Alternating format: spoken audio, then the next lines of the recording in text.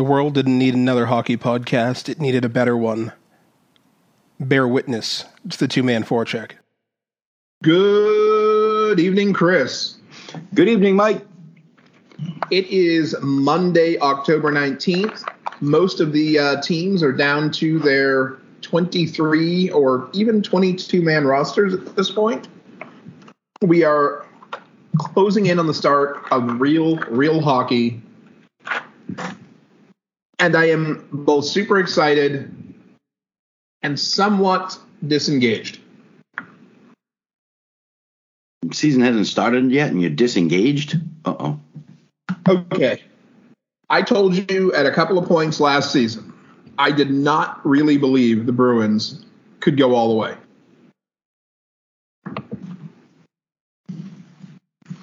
Okay, I tend to agree. I don't think they will either. Well, this was for last season. I didn't think they were going to go all the way. They were reminding me too much of the 2009 team.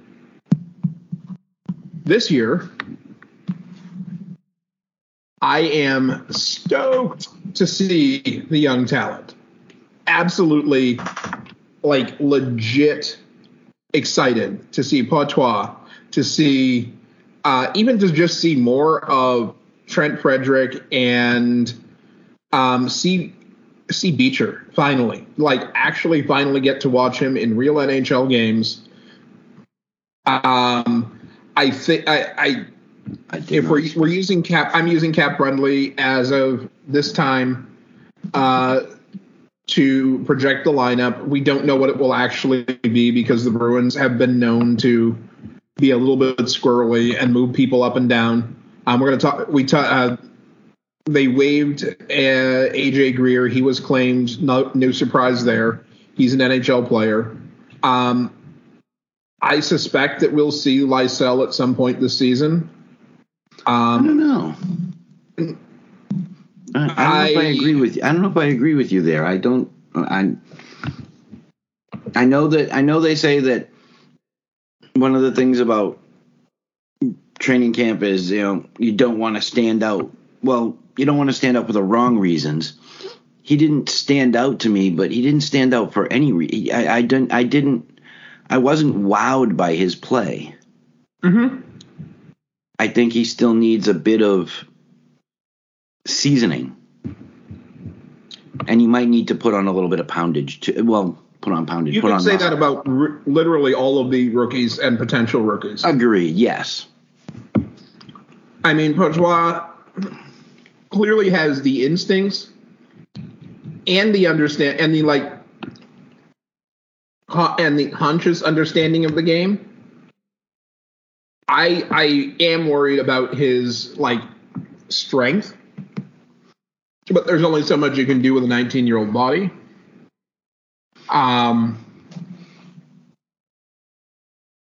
Lohrei, not officially on the roster yet.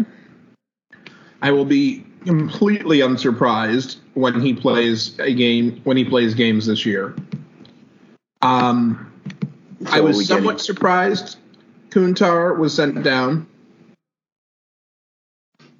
And something we haven't talked about, which shocks me. Yes. Frederick Bernay was signed to his entry-level contract, and we literally never mentioned it. He literally didn't do a whole lot in the preseason games either. I don't know how many he played in. I thought I saw him in at least 2, but again, not something that jumped out at me like, wow, we've got to do something with this kid. Now, I'm not saying that he should be, second pairing on the Bruins to start the year and, punt to whatever configuration you're thinking of and just hand it to Brunet and Lohrei or whatever. I'm just saying, from what I saw of him at Dev Camp, and the fact that literally no one has, and that people talked about him a lot over the summer, I'm just surprised that I haven't seen anything on him since a week after Dev Camp. But we talked a boatload about guys like Brett Harrison and Merkulov, and neither one of them made the squad either. I mean, surprised Merkulov didn't make it. When I watched everyone at camp, and I thought of what we saw from Merkulov last year, Merkulov is primarily a goal scorer. He's bounced back and forth between center and wing. Something I think that will get held against him. The P. Bruins played 4 playoff games last year. He was a -2, had 1 assist, 0 goals after a 24-goal, 67-game campaign. And the Bruins' biggest need was centers. He's listed as a left wing on the roster. But I think I genuinely think that it was Courtois' spot to lose after training camp. I think that Courtois and Beecher, if they weren't penciled in to the actual roster, September 1st, they were at the top of the short list. Agreed, but what I saw of them, and what we saw, Courtois only played the first preseason game. He didn't play the first 2. Beecher played the first 2, and I was sold on Beecher after the first 2 preseason games. I was fairly certain that he was definitely challenging for a spot, and just watching him over the course of however many games he played, was it 4? He played in 4 of them, I think, at least. Courtois, his first game, multi-point game.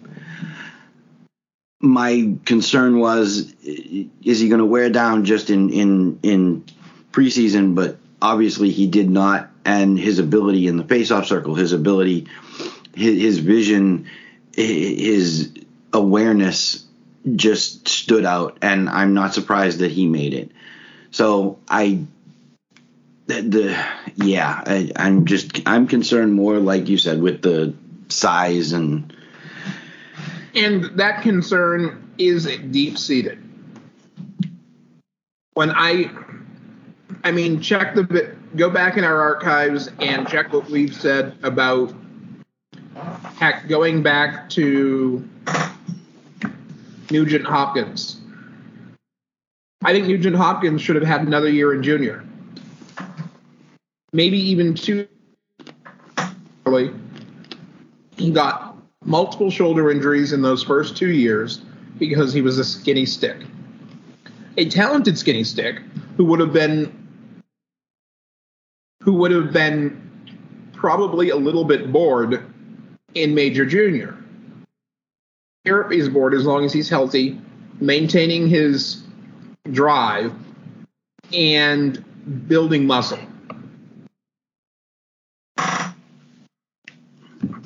As long as they're not picking up bad habits, the physical development will protect them long term. I just hope, like, Beecher is 22. That's a different animal than the 19-year-old Matthew Courtois. He's also he's also 6'3". He's 216 pounds. His size is not a concern. It's looking at Matthew Courtois, 5'11", 180, 19 years old. Yes. Will he compete with the bigger boys? Can he hold up physically? The last guy I saw that really stood out to me that was listed, we had Sergei, who was listed at 5'8" and 185, or 5'9", 185, and we all know that the 5'8" or 5'9" was slightly exaggerated. The 185, not so much, because the man was built of muscle. I don't think he had more than 1 or 2% body fat. No. Courtois is effectively the same stats as David Krejci. He's a better skater, but Krejci, I believe, was 21 when he came up, and there's still that higher density of muscle with that extra year or two. I don't know how many people remember, but David Krejci, in his first or second NHL game, it might have been the first, I think it was actually the first, He got knocked out by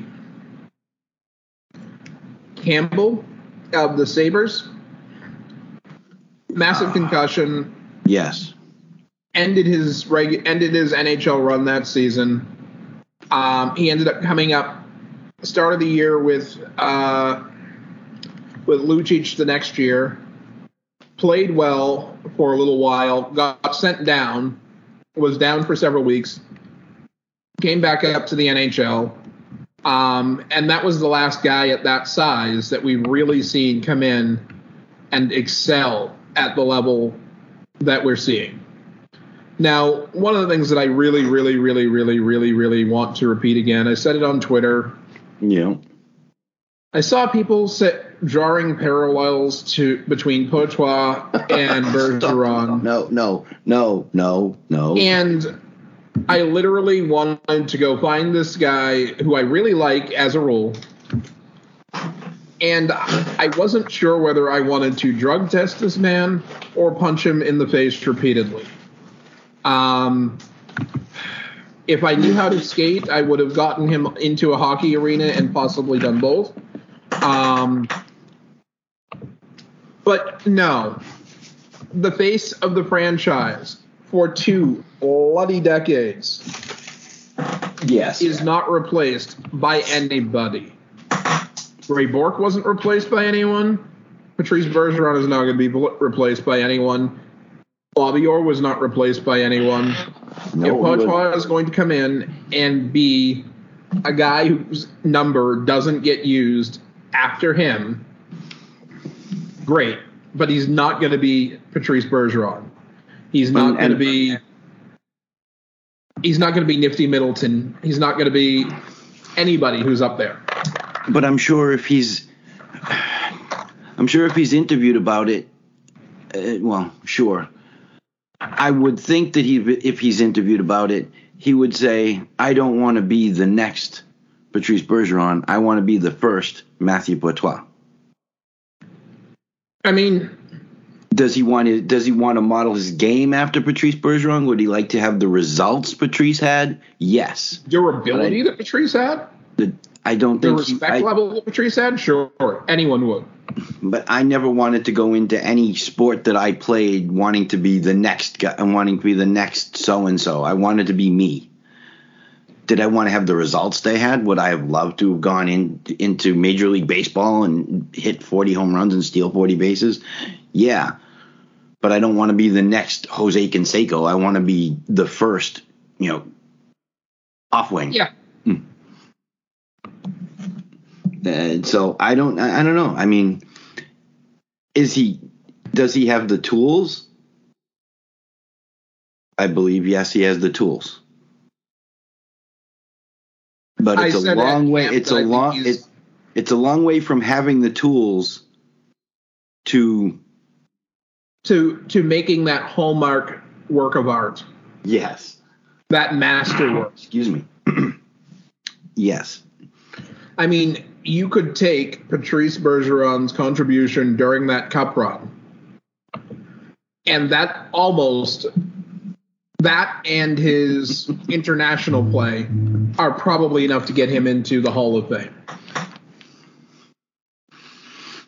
So all that being said, I mean, and the expected free agent signings, with the exception of Patrick Brown, they did have 5 people that they put out on waivers. AJ Greer, you mentioned, and yes, he was claimed by the Flames. Patrick Brown was put out on waivers. Jesper Boquist, Jakob Zaboral, and Oscar Steen. Did they clear? I don't know. I haven't seen anything yet, so I'm assuming that they didn't, and they're going to be heading down to Providence. But they put those 5 out, and yeah, the guys like Morgan Geekie that they brought, Morgan Geekie made the team. James Van Riemsdyk, he made the team. It's a passing of the torch sort of year for the Bruins. I'm not calling it anything other than what it is. I'm not calling season. it bridge year. I'm not calling it a rebuild. But I will say, if you're expecting the team to come within 20 points of what they did last year.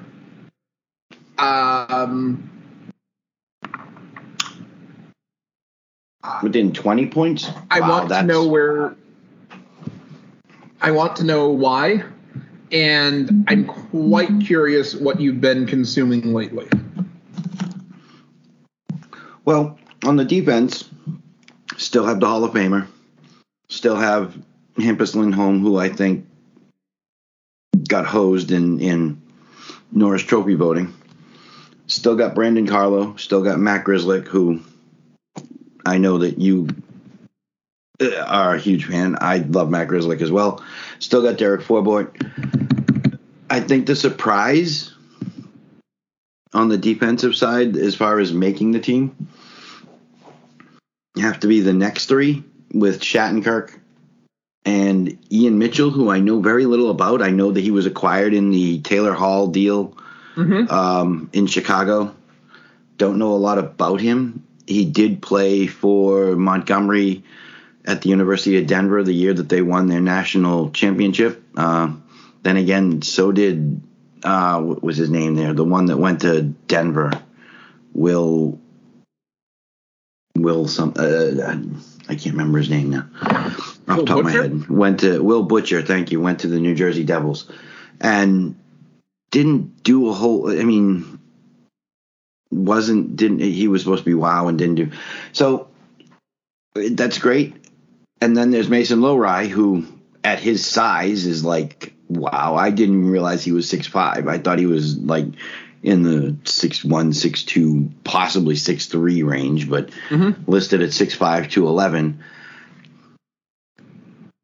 And even at 211, I still think that he needs to put on a little bit of meat, but he didn't leave them much of a choice. If anything, during the preseason games, I think Lowry made them look at Zaboral and say, do we really need to carry Zaboral around? Mason Lowry has the instincts. He's a converted forward, so he's only been playing defense, I guess, for a handful of years now. Yeah, I think he was already into juniors before he started playing defense.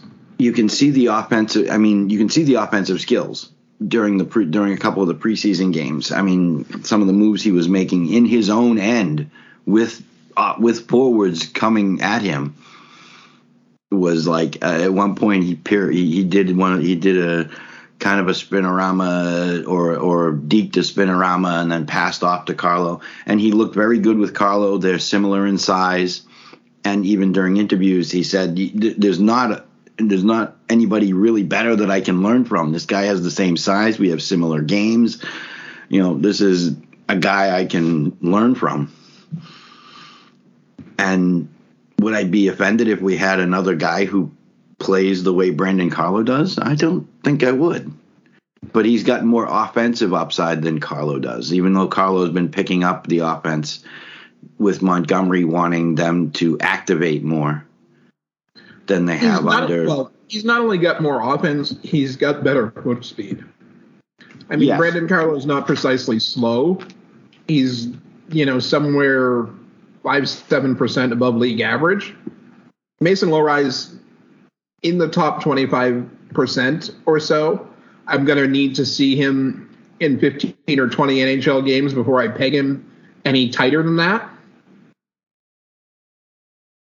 But that's a difference maker. If you can have a guy who's going to play in the realm of Brandon Carlo defensively and do it faster and still have some offensive upside, yeah, you at minimum 2 years from now have a very solid number 3 defenseman.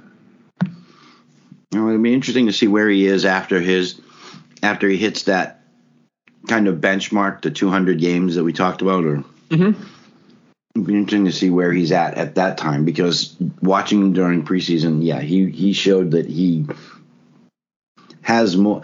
We've seen him at Dev Camp. I got to see highlights of him and on Big Ten Network, a couple of Ohio State games watching him. And he was clearly one of the best players on the ice during his college games. Yep. But to see the way he played in the preseason games, it was like, all right, yeah, this kid does belong. And it was a surprise to me. I don't know if it was a surprise to anybody else. I mean, he played literally half an hour. Well, it was like 29 minutes and 1 second in the first preseason game. He and played still looked good at the end of the game. Played half the game. And still looked good at the end of the game is the important part. Because making the jump from straight from college to the NHL. Yes, he played 5 regular season and 3 postseason games for Providence last year, but a college schedule is at most 30, 40 games. We're talking double that with cross-country travel, with going from Canada to Florida in the same trip. It's a very different animal. And it's going to be interesting to see if he's playing consistently north of 16, 17 minutes, if he hits that rookie wall and how he responds to it. He has got to be the only NHL prospect that I can think of. He's definitely the only prospect I can think of who came out of a military prep school. Culver Military Academy Prep. Anyone think if Lohrei hits 100, 200 games that his jersey's going to end up being retired there? It's a possibility. I don't know of anybody else that came from there. It just shows that there are so many ways to make it to the NHL. Just so many ways. Agreed. And again, just to tie the bow in this particular story, the one non-surprise was the fact that Mark and Swayman are going to be in goal for the Bruins. Brandon Bussey put on in that first preseason game. Bussey put it out there that he's not taking going back to the AHL easily. I don't blame him. He's knocking on the door. I mean, he was stunning. 29 save shutout, and they weren't all play better in the preseason than Ullmark and Swayman. And they weren't all. We're not talking easy saves from. Granted, the defense was doing their job as far as trying to keep players, on the perimeter, but he had some tough ones, especially the one where it was highway robbery, and the fans inside TD Garden were on their feet. He got a standing ovation in a preseason game. Yeah. People who don't get it about Boston, they recognize good play. Boston will always have a hardcore hockey scene. Like, as hardcore as any other hockey market in the world. We will criticize the team. We will criticize the players. We will shred the media occasionally. Okay, regularly in some cases. The Jacobs family have been a well-deserving punching bag on occasion for a couple of decades. The front office deserves an occasional kick between the uprights. No. But there will always be fans of hockey in Boston. I would hope so. Original 6 franchise, we are celebrating the centennial of the Boston Bruins this year. Absolutely. Before we jump off of the Bruins, this week's Will He or Won't He poll question was Matthew Poitras, drafted out of the the Gulf City Storm, is the subject of this week's Will He or Won't He poll. Will he get cut from the NHL Bruins before the start of the NHL regular season? Technically, we're not at the start of the season yet because the Bruins haven't played. Okay. But the poll results were fairly firm. 61% of voters said no. And the rest were probably wrong.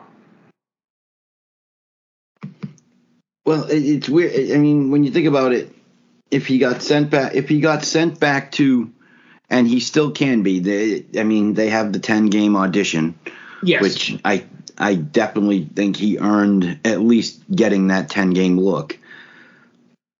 Sending him back, is that cutting him? I mean, It's or cutting. is that just It's cutting. Okay. And that's why I worded it the way it did, because I honestly am very tempted to make next week's poll or this week's poll. Will he make it? Will he play a 12th game? A 12th this game season? But we're gonna one other thing. What was the thing?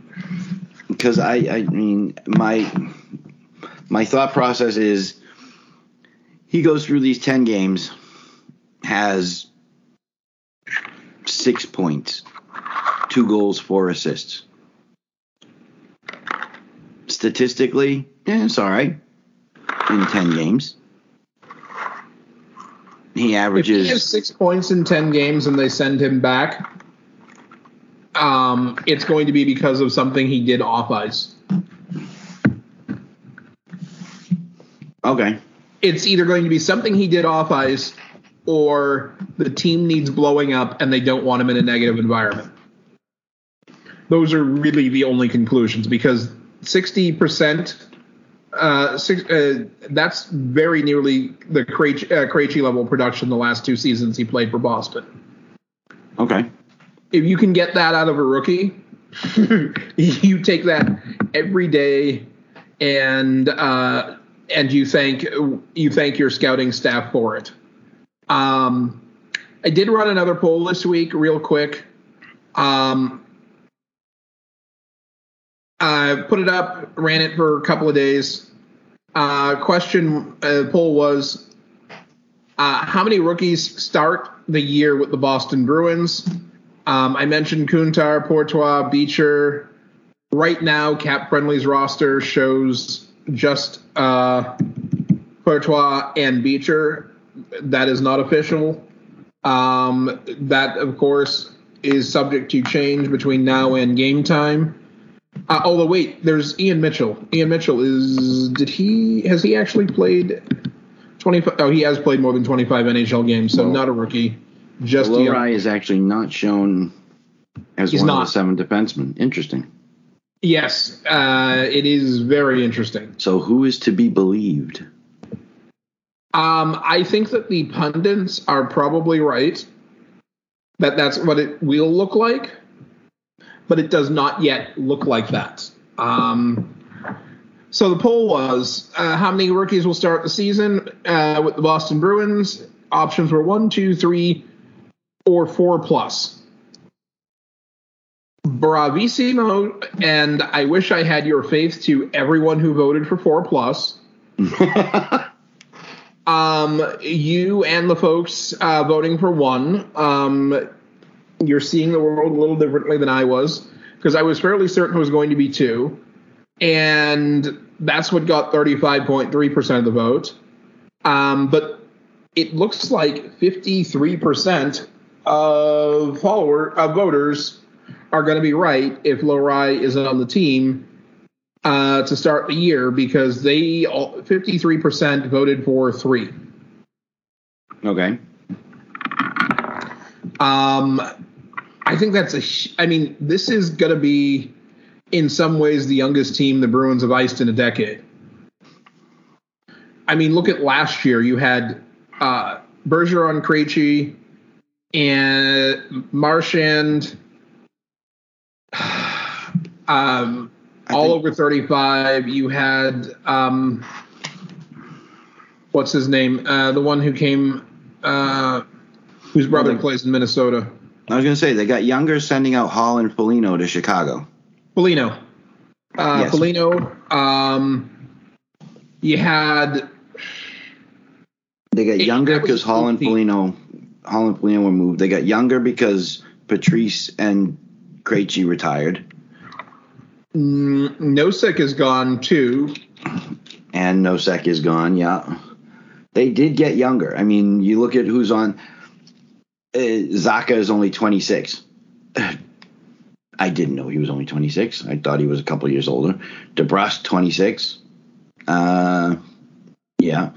Frederick, 25. Morgan Geekie is only 25. Mm-hmm. Very excited about that. And it's not that Nosek is old. He just turned 31. But going from having a 31-year-old as that center of your fourth line to a 22-year-old, it's kind of a big deal for a team that's been very, very veteran heavy and older veterans at that. I'm very interested to see what the energy and resilience of the team is like this year. Where do we want to go next? Oh, where's my stories? There's so many stories. So many. What is this neutral site thing? Or do we want to save that for, like, as we're closing the show? Because that one grabbed me. I didn't know. You know what? There is a whole bunch else to talk about. Extensions and we've got extensions around the league. We've got extensions, retirements, future coach watch. Well, 3 names that stood out to me that extended recently. Mm-hmm. And one of the names we had bandied about a couple of times being in Anaheim was Jamie Drysdale.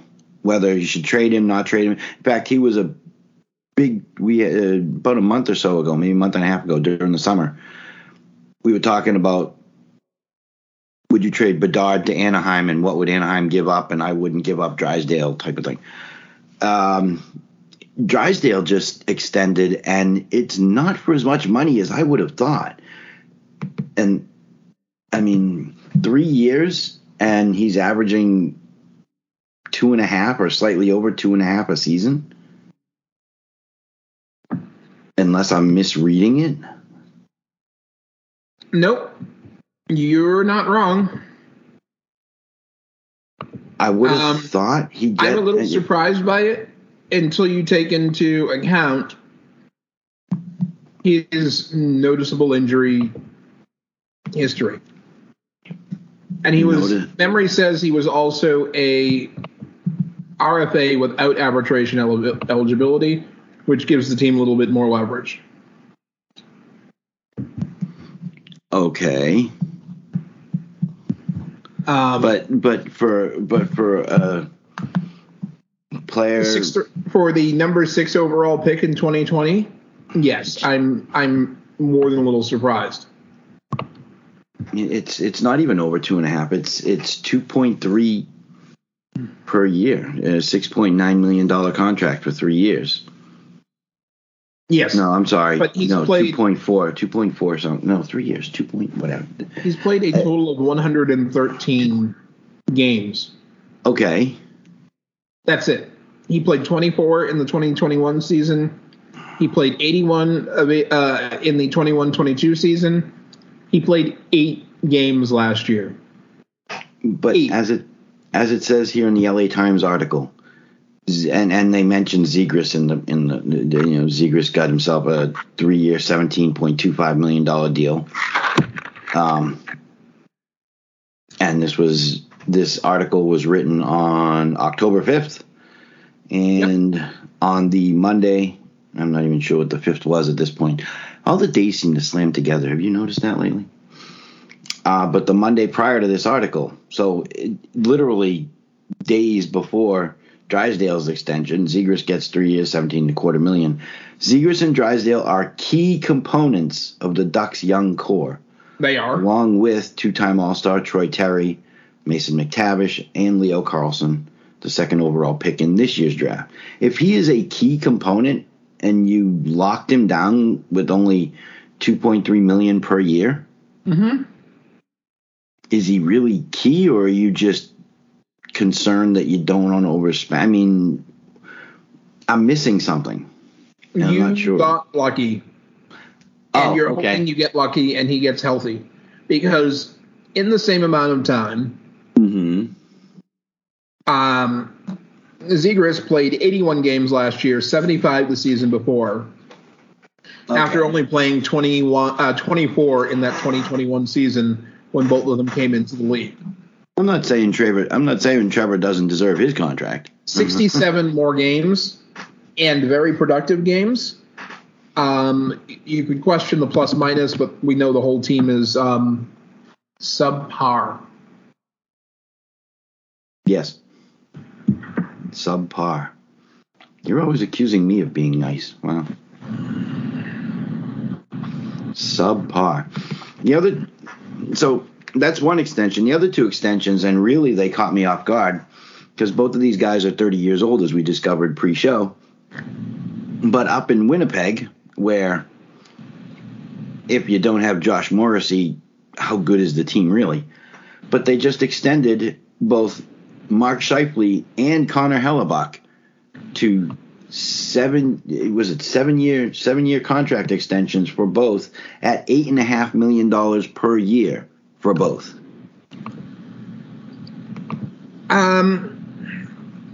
Hellebuck has played a ton of hockey in the last several years. Hellebuck has played a hell of a lot of hockey. Sorry, I couldn't. I'm not surprised that he got it. Well, considering last year he was still in the Vezina conversation. He was still in the Vezina conversation on a team that was not spectacular. Yes. Finished with a .920 save percentage, more than respectable. Doing it on a team that lost its ace on the blue line. That takes doing.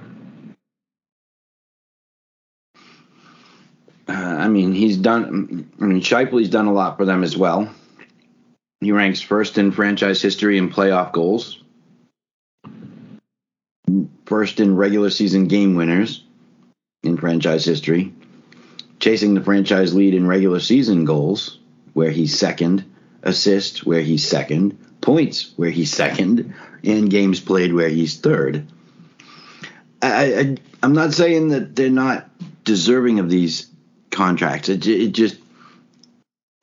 just surprised that at the length and the amount, the length of the contracts. Because at 30, do I believe that Scheifele is going to finish the contract?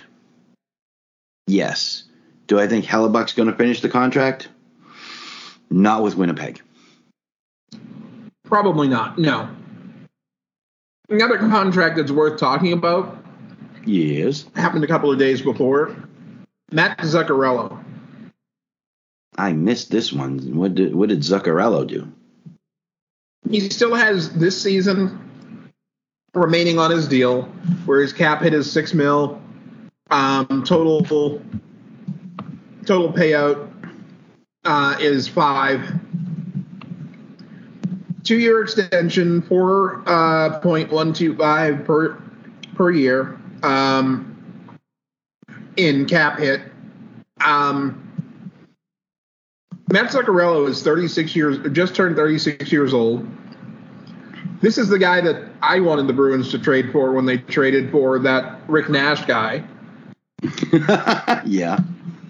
That was 2015. Can you imagine how much different the Bruins might have been in the last 9 years had they had him as one of their top 2 or 3 right wings in that time versus David Pastrnak and a couple of Zamboni drivers?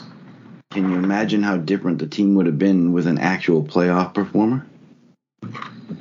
That too. They might have actually gone and won in 2019. No. Bite your tongue. Matt Zuccarello still do, and the thing is, he was with the Rangers at the time. Yep. And the guy was still pouring the puck in the net, if I'm not mistaken.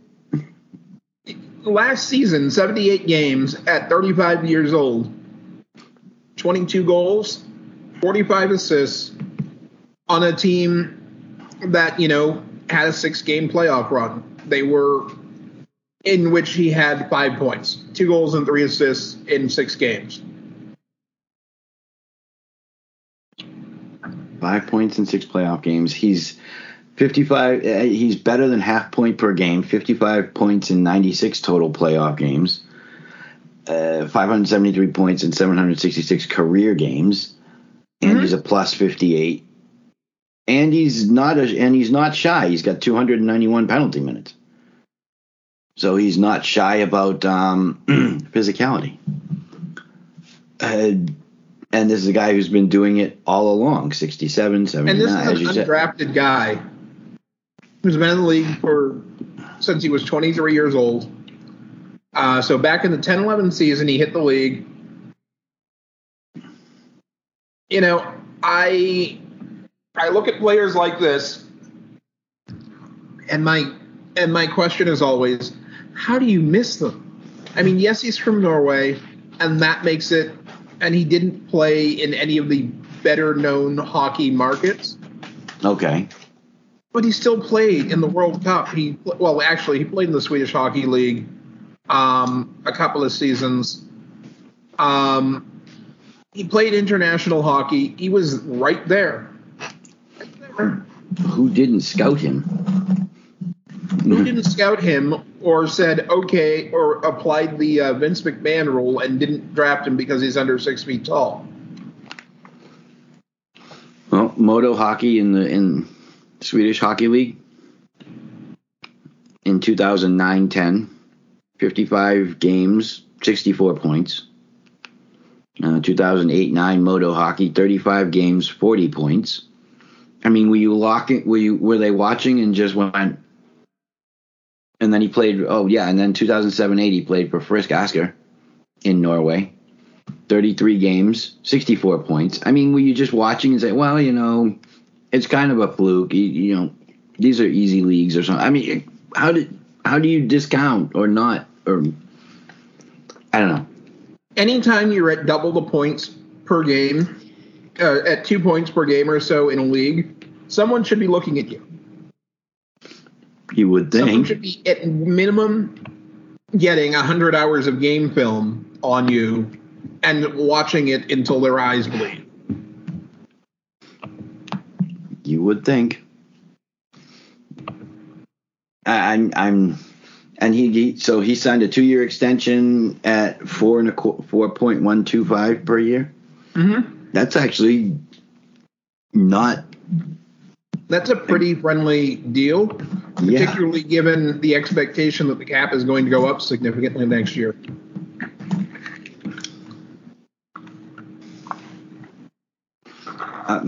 Wow. I missed that one when I was going through extensions. And you were talking about Mark Scheifele. Yes. 30 years old, won't turn 31 until March. Had himself a solid season last year. Fourth highest career points. Had a goal in the playoffs on a team that had a lot of injuries by then. It's going to be interesting to see what happens with the Winnipeg Jets this year. Blake Wheeler will not be on the ice for the Winnipeg Jets for the first time in the history of this incarnation of the Winnipeg Jets. He was there when they moved, and he's been there the entire time. He might be the last of the original guys on that roster. I would have to go back and look.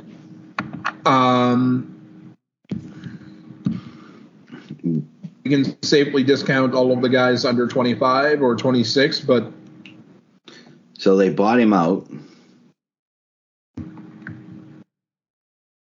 Which Blake Wheeler. Yeah, I never. Well, I'm looking at dead cap money, and it says buyout history. So did they buy? I don't remember hearing much about him moving somewhere or them moving him or them. No, they bought him out. He almost immediately signed with the Rangers. Oh, good. So we get to face him more often. Excellent. And he basically signed a gimme contract. Like, let me pay the rent. Let me pay the rent. which in New York is not necessarily easy to do.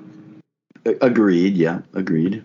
But he's basically paying for veteran minimum plus a $300,000 performance bonus. Wow. $800K cap hit. Wow. I mean, I don't know what to expect from Winnipeg. I mean, this is a guy who still put up 55 points last season on a not very good team and had 60 points in 65 games the season before.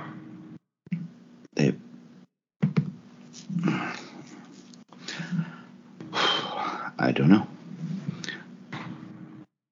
But he's also had 1,000 games in the NHL, yes. 1,100 games in the NHL, and has not come anywhere near a cup. I suspect his next anytime he signs a contract now, it's going to be. Isn't the closest they came? Isn't the closest they came the Western Conference Finals against Vegas in their inaugural season? I believe so. Yeah. Yeah. And to be quite honest, I'm not. Not that I don't wish him never to win one, but I don't know that the Rangers are going to get there this year either.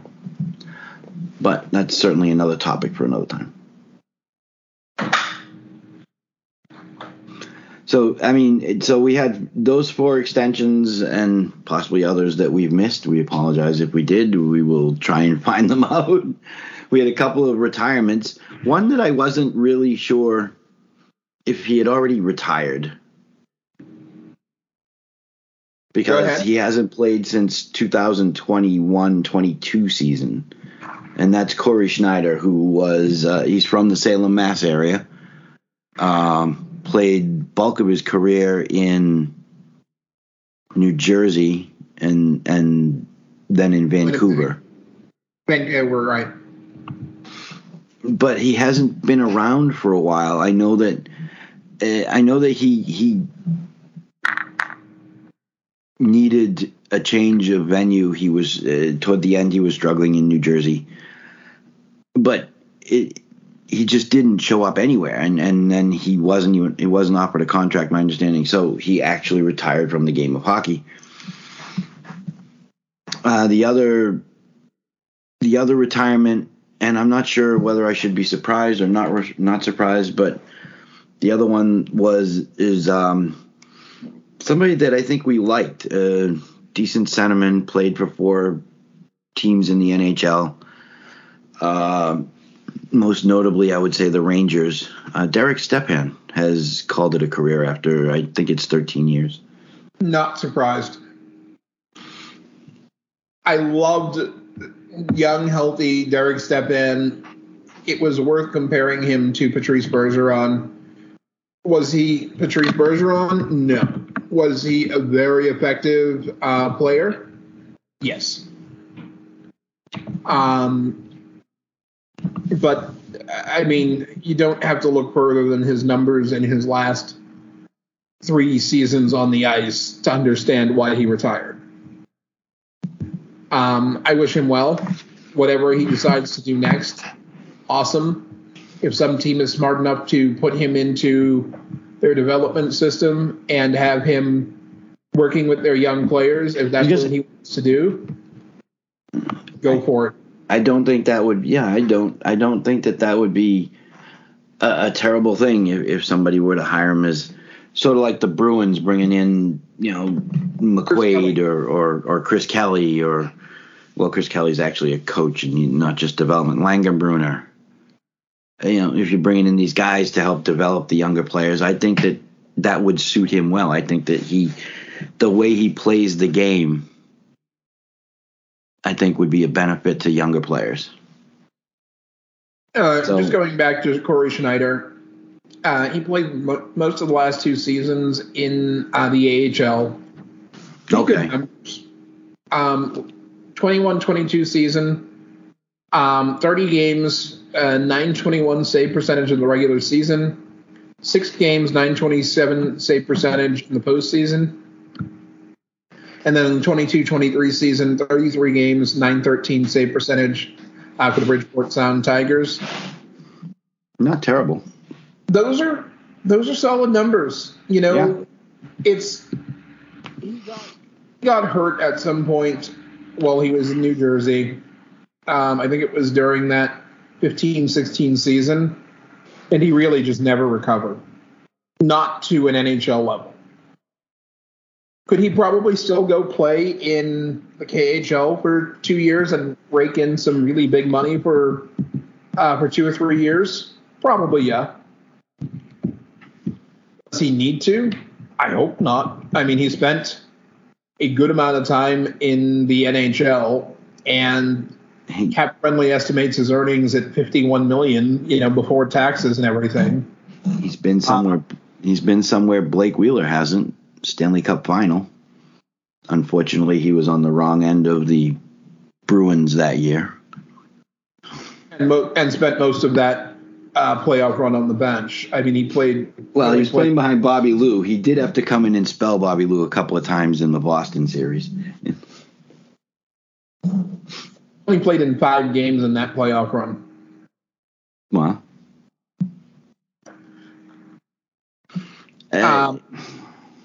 You know what? Local guy, born in Marblehead, Phillips Academy or Phillips Andover Academy.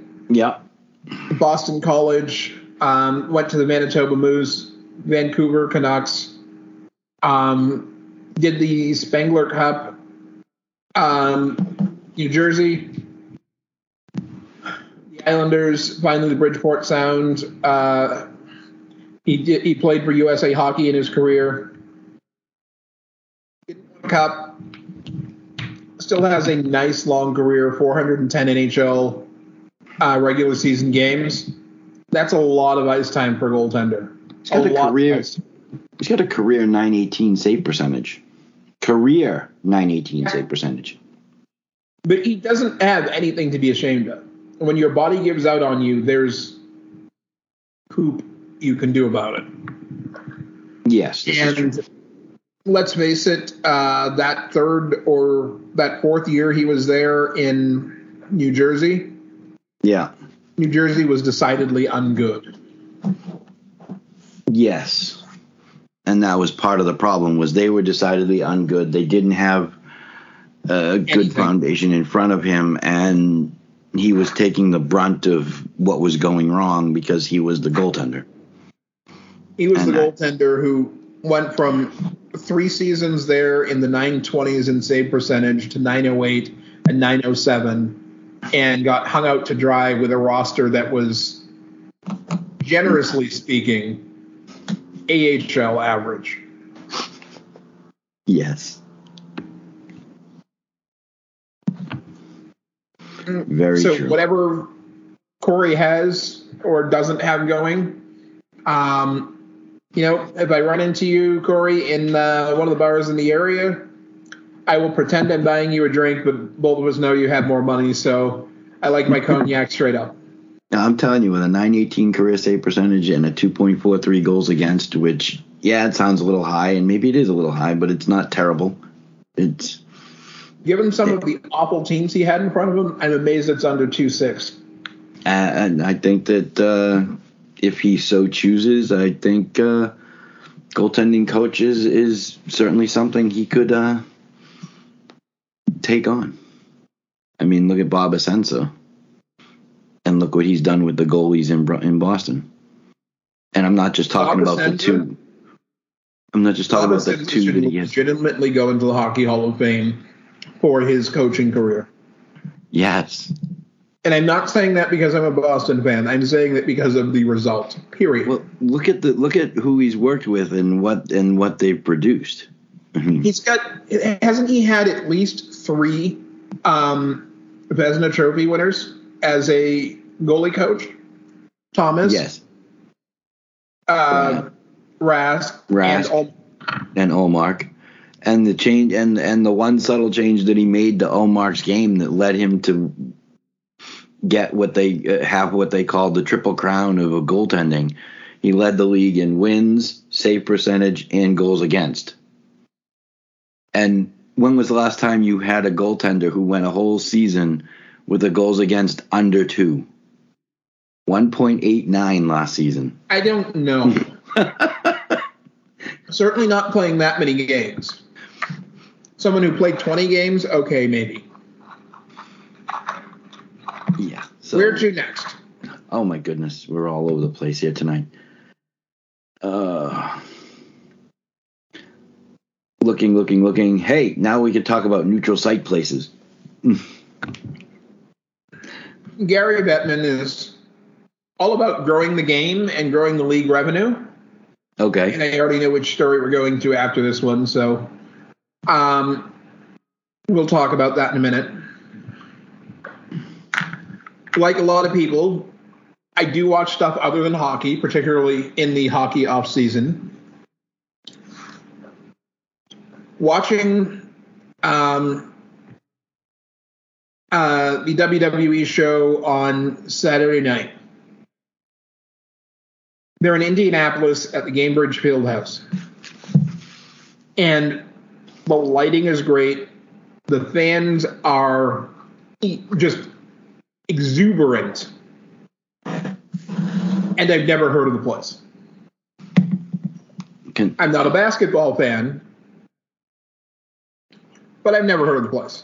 I heard it. I knew about it once I read the article and they said what the former name was, Conseco Fieldhouse. I went, oh, I know where it is. Correct. But the name it has now, don't recognize it.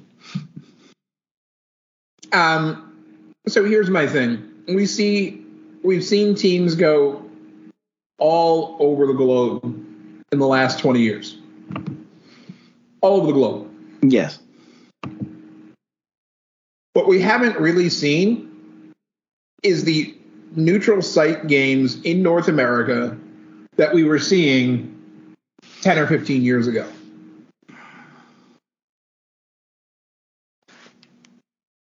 Indianapolis, Indiana is right smack dab in the middle of a bunch of hockey cities.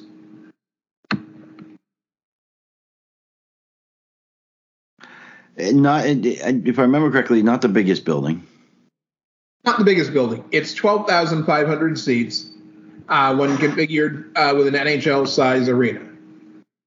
Now, I have said in the past, and I will stand by this, that the NHL should go back to allowing teams to have their own distinct rinks. Prior to the lockout in 2005, before all the new buildings, NHL rinks were different sizes. The boards were shaped different in Boston than they were in Buffalo, than they were in Montreal, than they were in the old Quebec arena, than they were in Minnesota or Dallas. And it was part of that home ice advantage. And it was a big deal. Goalies loved and hated certain buildings. Players loved and hated certain buildings because you had, with the angles of the boards, that was huge in Detroit. The end boards in Detroit were unbelievably lively, and Detroit knew the Detroit players yes, they used that to their advantage on multiple occasions, especially back when they had the Russian Five, and then when they moved to Little Caesars Arena, they tried to replicate it, but I don't know that they quite have the rebound that they did in the original building.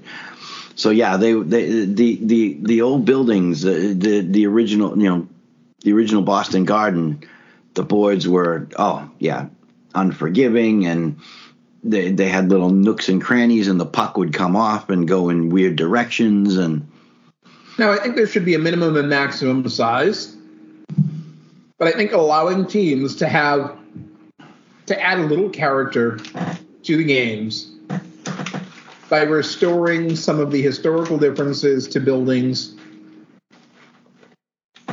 I think it would do a lot to spice up the games.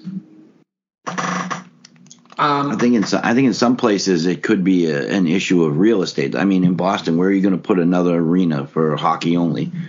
Yes, they have Warrior Ice Arena, but that's not.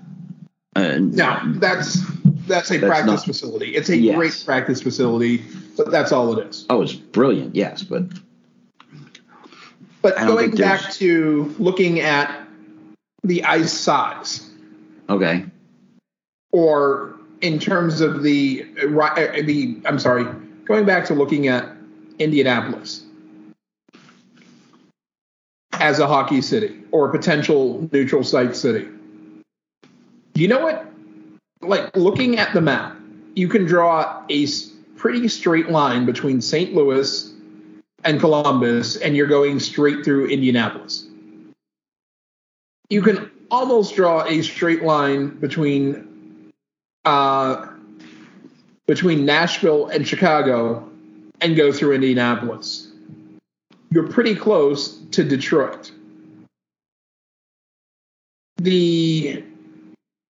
We talked earlier about, Western Pennsylvania, Columbus, pushing and growing hockey, all sorts of tournaments. Detroit is close enough to Canada that those Indianapolis players or Northern Indiana players, their families can make the drive. Close enough to St. Louis to get to the tournaments there. Why is there not at least an AHL team or a USHL team in this arena? In this arena or in Indianapolis? It's somewhere in the state. There's no hockey in Indiana? There's a junior league that no one's ever heard of who lives outside of Indiana. Okay.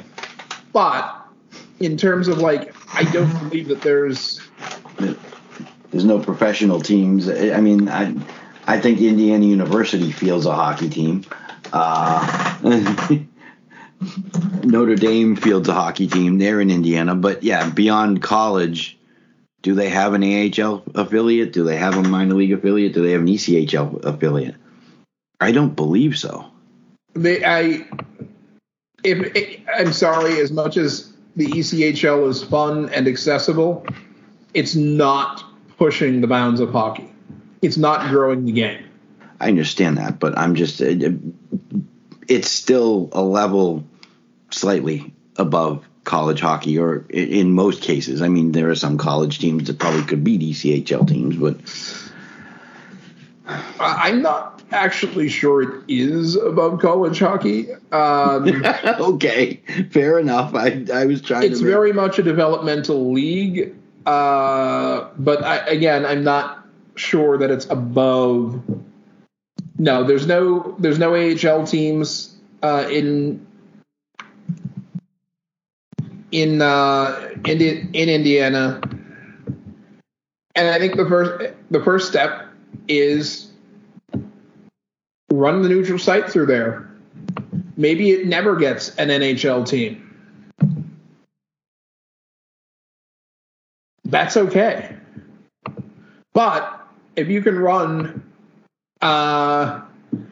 3 neutral site games there between, you have the first game between Chicago and Detroit, and a day later you have Columbus and Nashville, and a day later you have, St. Louis and Nashville, or maybe bring Boston and LA there. They did actually have a professional ice hockey team, and I don't remember. Surprisingly, I don't remember them because I spent a lot of time watching the IHL, the International Hockey League, mostly because I was watching the Detroit Vipers. They had this guy named Sergei Samsonov. I don't know. Never heard of him. No, but Indianapolis had an IHL team called the Indianapolis Ice. They played from 1988 to 1999, and then they moved to the Central Hockey League because the IHL folded from 99 to 2004. So it's been roughly 20 years. since they had anything like professional hockey. Yeah. That I can find anyway. Yeah, I can't find anything else. If this building is worthy of hosting NBA games and WNBA games, at minimum, you ought to be able to run a couple of neutral site games there every year.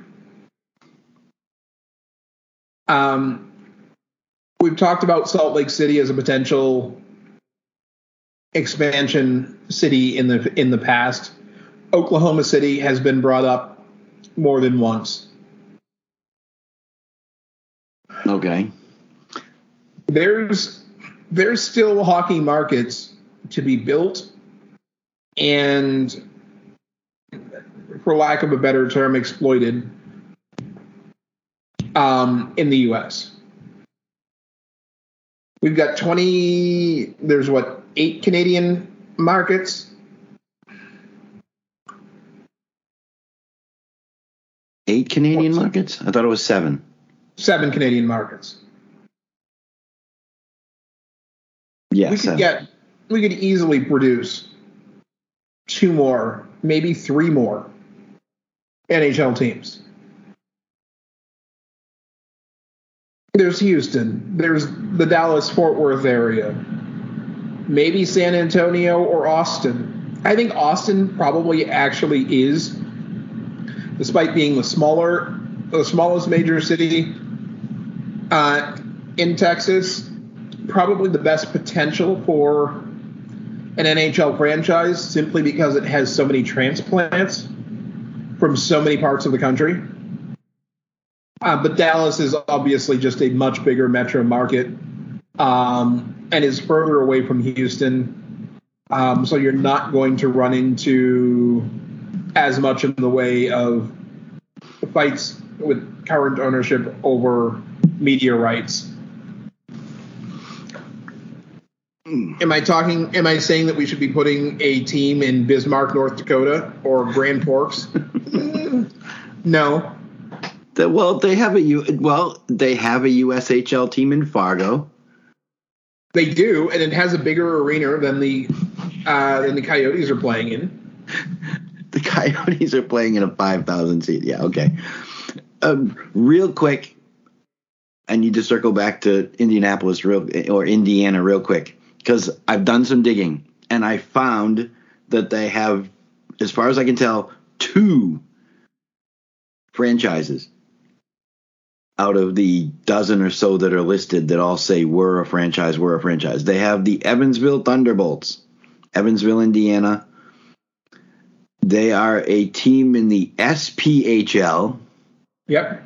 They play at the Ford Center in Evansville, Indiana. And they have the Indy Fuel. They are an ECHL team, as we discussed. They started in 2014-15. They are based in Indianapolis, and they play their home games at Farmers Coliseum on the Indiana State Fairgrounds. And they're actually affiliated with the Chicago Blackhawks.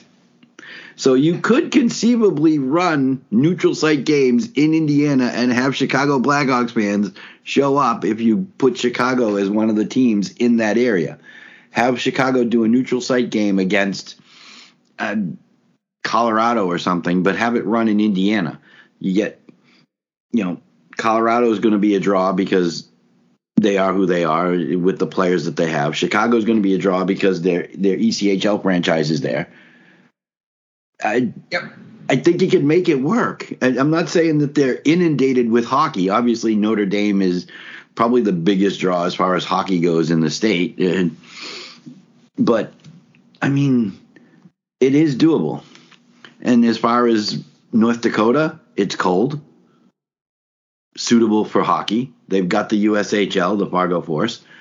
I think you could actually do neutral site games there and get away with it. I'm not saying that we expand to Team 33, Team 34, and put an expansion in North Dakota, but I think that if you try neutral site games there and see what works.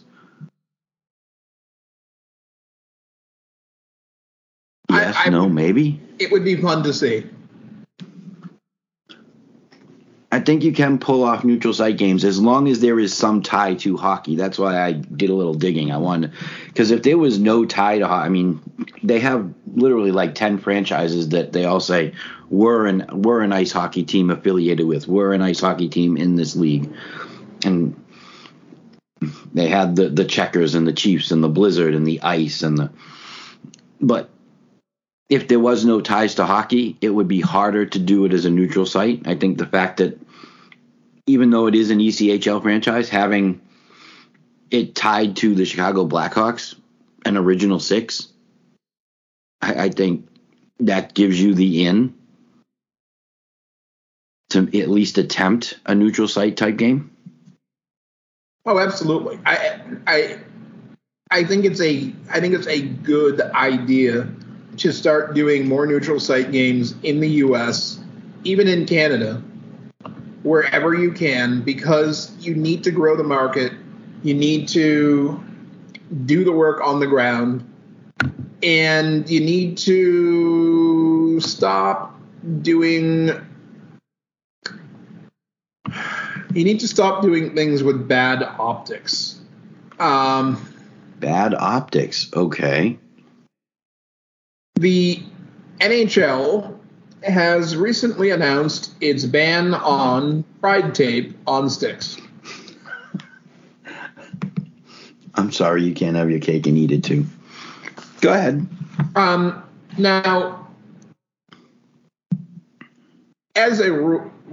we all remember the fallout of Provorov and what's his name, who's not in the league anymore, who was bought out by the Flyers over the summer, refusing to wear the Pride jerseys for religious reasons. No one ever required anyone to put any particular tape on their sticks. White, black, purple, green, purple, yeah, pink. Suddenly come out and ban any variety of tape. Gary Bettman, what is wrong with you? I don't understand.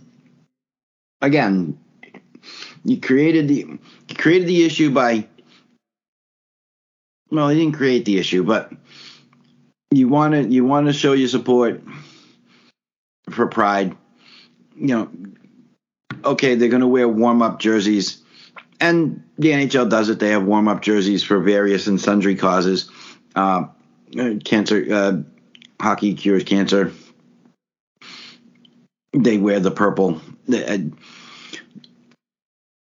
For whatever reason, supporting Pride, and then the hockey players create the issue. But they're still using to turn around and say, well, you can't use the Pride tape the Pride colored tape, the rainbow tape anymore. You can't have your cake and eat it too. You had to make a decision on the jerseys. Now you're banning the tape. Stop. Let's go back to something Sarah Sib tweeted earlier. March of last year, March of 2022, She tweeted out that Gary Bettman's league offices had discontinued the Hockey is for Everyone ambassador program. Now, we remember the Hockey is for Everyone ambassador program was started in part as a memorial to the late son of Brandon Burke, Brian former Burke, general manager and NHL general manager and hockey president, son who passed away in a car accident. Yeah. And the program was disbanded because of a focus on other programs. My question is, Gary Bettman, in your world, what year is it? Is it like 1950, the height of the Cold War, where, saying the word that contains the letters G, A, and Y in those letters, or convincing people that someone is that thing, can get you sent to jail. Can get them sent to jail. Okay. Just, I have. And as it says, most egregious of all. I'm sure that they can find a way to monitor these things during warm-ups before a game.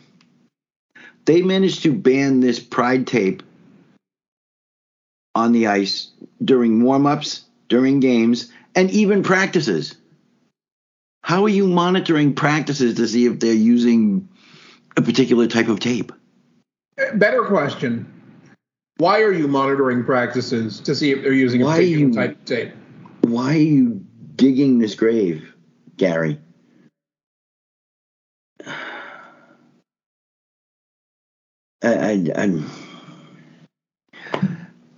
It's literally one step forward, two steps back when trying to get this league. Brian Burr.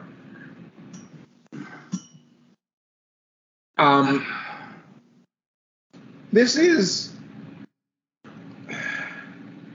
look, I can't even talk about this because it's just so dumb.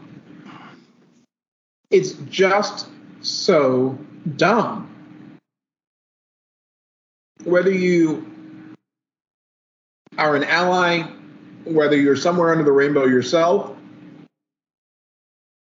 whether you hate the topic, this sort of heavy-handed ban just doesn't play well. You're begging for bad things to happen. You're begging for one of the players, because I guarantee you the math says there is at least there's more than a handful of gay, bisexual, pansexual players somewhere in the league. 700-800 guys who play at some point every season. There's a couple.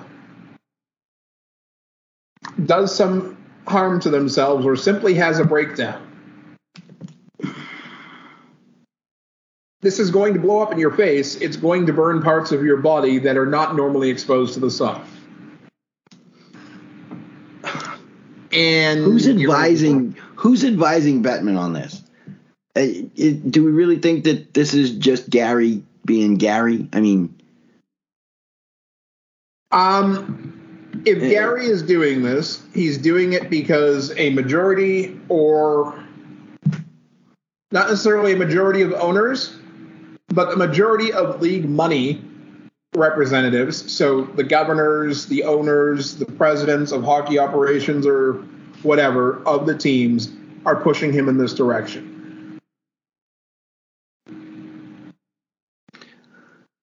The NHL in the article, you know what, Gary? I will say the same thing about Gary with much lower expectations than that I said about Colin Powell a while back while he was working for one of the presidents. Sometimes, to keep your integrity, you need to fall on your own sword and say, bleep you, I'm out of here. Unfortunately, I don't think he should phrase it like that. I think he should just back out quietly. I don't think he wants to be making us think about it. The NHL has a strong years-long history of outreach to the LGBTQ community through Pride Nights, a partnership with You Can Play Project, and others. The NHL has a decade of mostly goodwill to reflect on. Mostly. Now the league is starting a new chapter.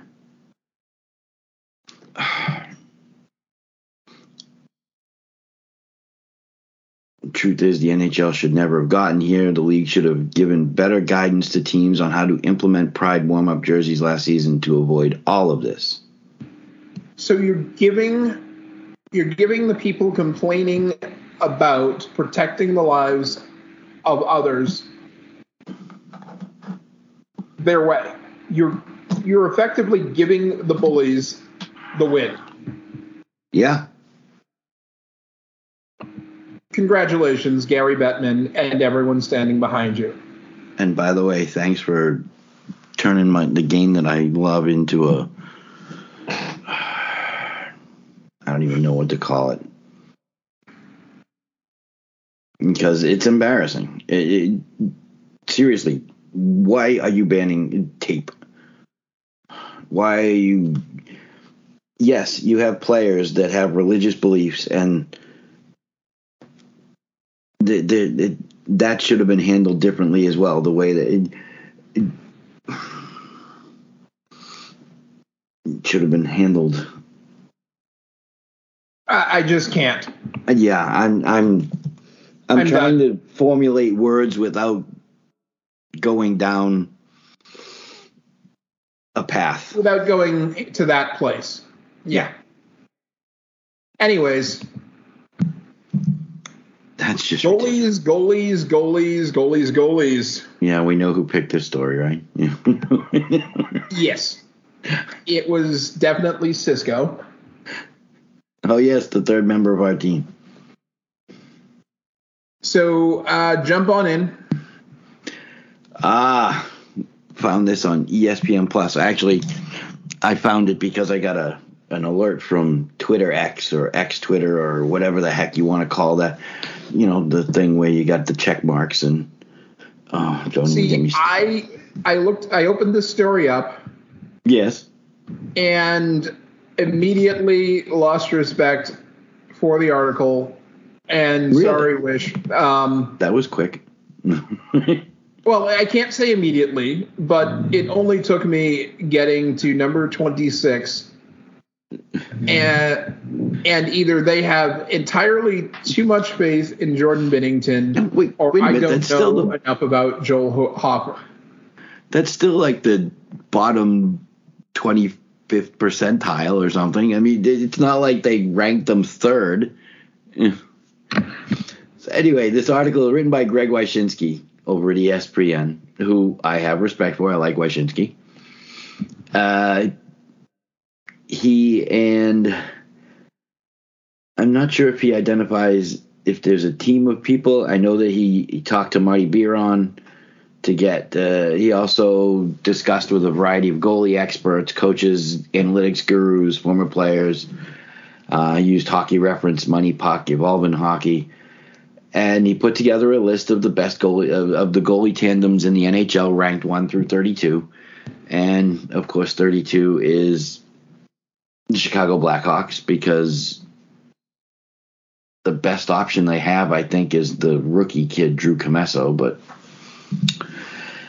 and there's no surprise, obviously, at number 1, because how do you not look at the Bruins goaltending and say they aren't the best tandem in the NHL, and regardless of watching their preseason, regardless of what you, I don't know what it was. The starters were not exactly fabulous. Maybe they just didn't.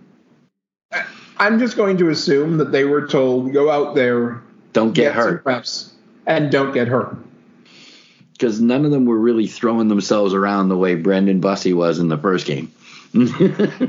Bussey played big boy hockey. Oh, yeah, he did. In his game. Oh, yes, he did. And then it was in game 2, it was Kaiser and DiPietro. And I thought, not having seen DiPietro play, and we're not talking about Rick DiPietro, the one that's still earning money from the Islanders, I believe. Wow, that was a smart contract. This is Mike DiPietro, who was in the Vancouver system, and we got him in a trade. But what I saw out of him in limited minutes, granted it was only half the second game, he actually looks the part. I'm fine with Bruins goaltending for the next 3 to 5 years. I mean, at least, because between Bussey, Kaiser look good. I mean, but I'm not worried about that.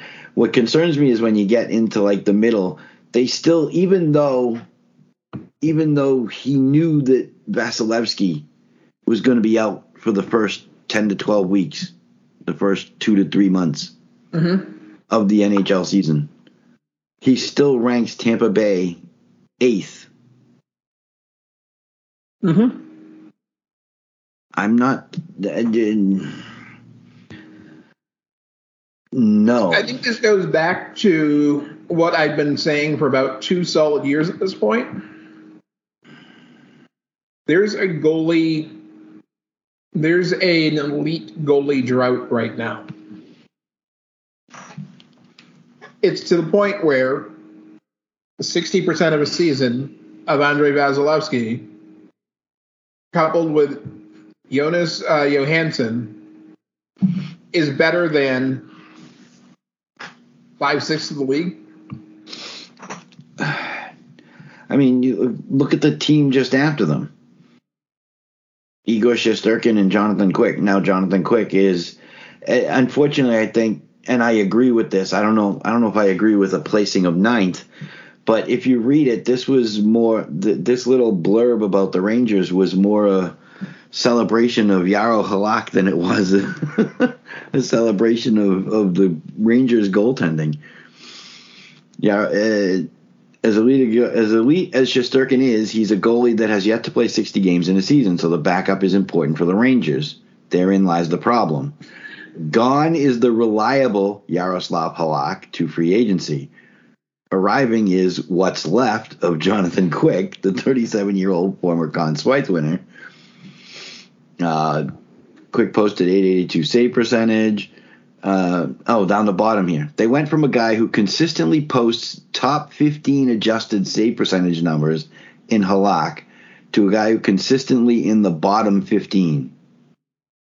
Why would you do that? Is Halak going to cost you that much more than Quick? I can't imagine it. Was Halak unpopular in the dressing room or something?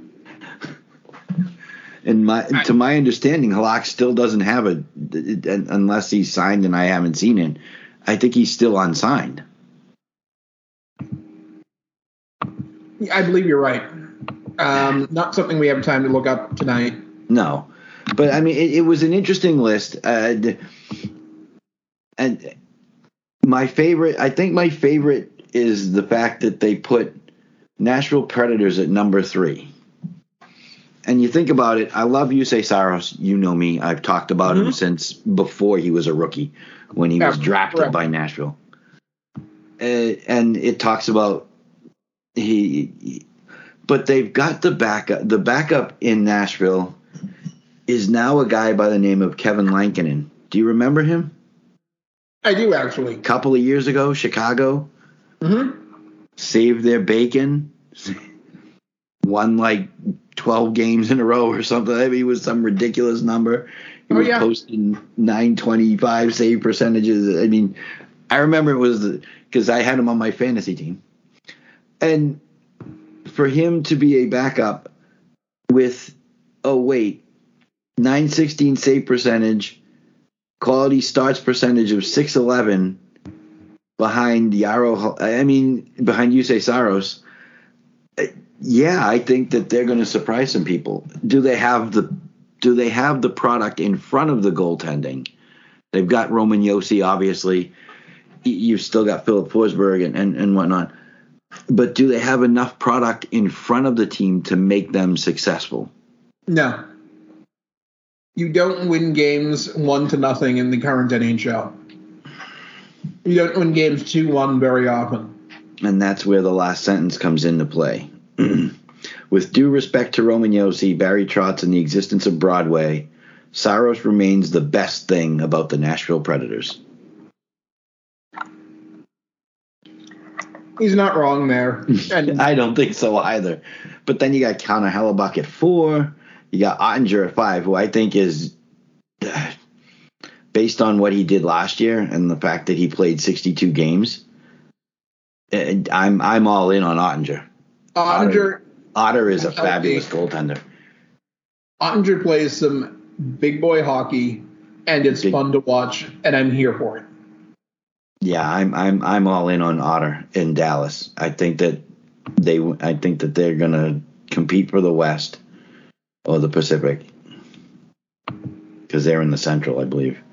But they're gonna win I think they'll win the West or win the West in the regular season, or win the rest in the postseason, and you have that's no the other idea thing. how That's the other thing. loudly- They need to take that next step because Seattle pushed them hard. And when you said Ott, it made me twitch and remember Steve Ott. Oh no, Ottinger's nickname is Otter. So Yes, I know.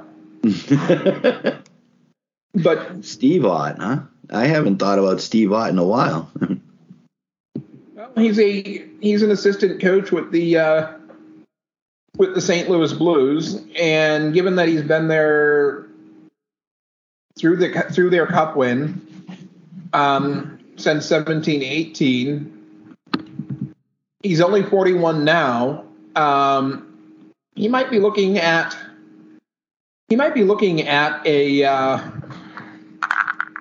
head coaching job for his own sometime in the near future.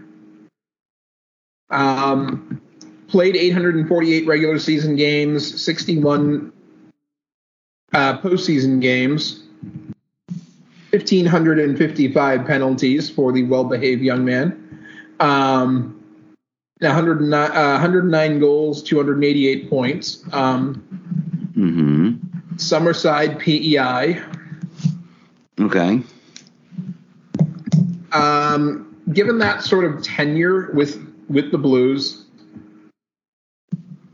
it really isn't going to surprise me if we hear his name come up for some of these coaching openings in the next year or two. Well, wasn't there another individual that you wanted to? Another individual that you told me about. You sent me the video. I did send you the video. Gary something. Gary.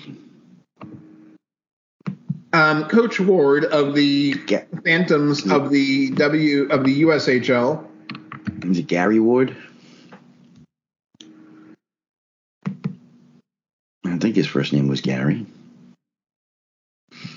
Yes. Ryan. I'm sorry, Ryan Ward. I don't know where I got Gary coach in team history. Came in May 17th of 2002. Stop me if you've heard this before, but he's a Massachusetts native, so we may end up seeing him get talked about in Boston at some point as a head coach. Former director of player personnel for the Tri-City Storm. Spent time with the Sioux Greyhounds of the OHL, the San Antonio the Rampage of the AHL, Toronto Marlies. Also spent time with the Toronto Maple Leafs and New York Islanders. Resident of Chicago. Okay. With his wife and kids. I think this guy is probably got to be on multiple short lists to look at in terms of NHL head coaching slots pretty soon. Okay.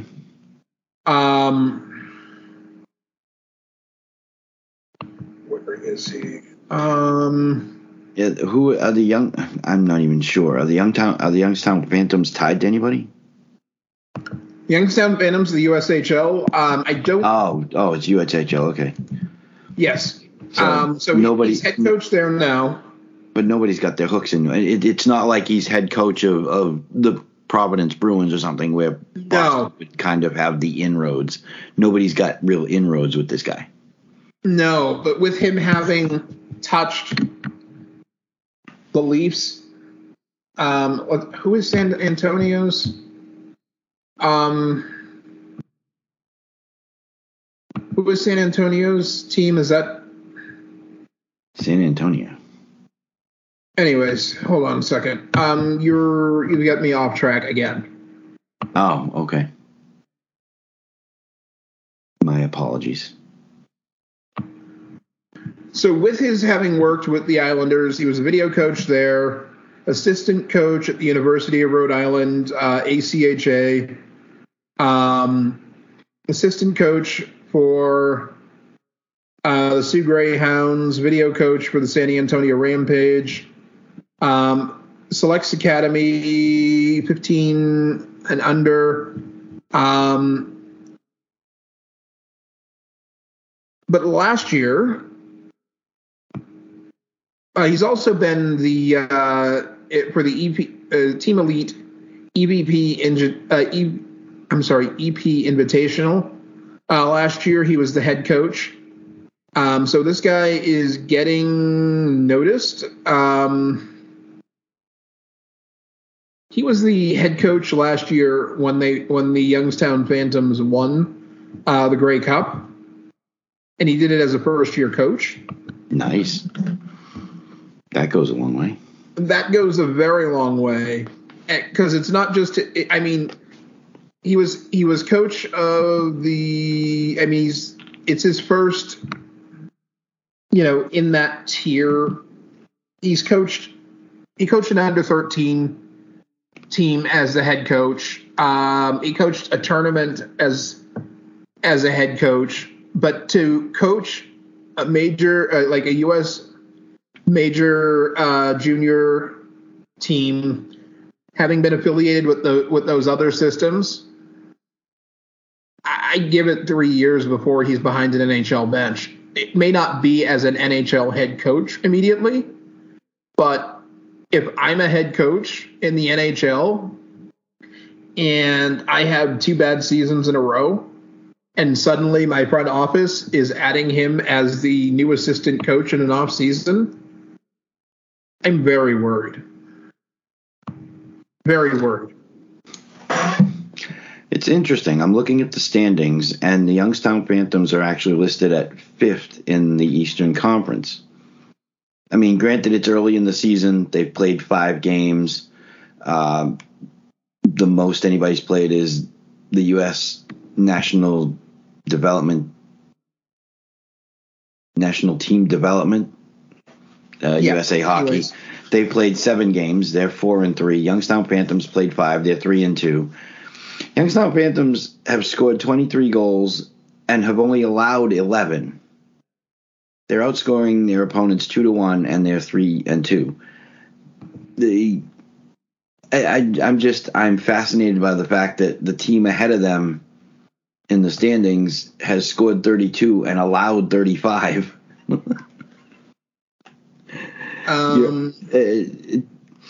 Now, granted, the Muskegon Lumberjacks have scored 30 and allowed 19, but it's just, I don't know. I don't know if USA Hockey is actually a USHL team. Number 1 to Owen Bartzekiewicz. Yeah. Their goaltender in 3 games, he's 2-1, 3 goals against, 9.63 save percentage, and a 1.01 goals against average.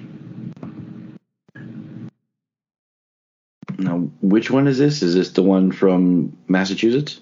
No. This is their goaltender, the Youngstown Phantoms. Yeah, which goaltender? Owen. Please don't make me say that last name again. Oh no, I'm not going to make you say the last name again. I was just trying. They've got 3. They've got 3 listed, and one of them is actually from Westford, Mass. So.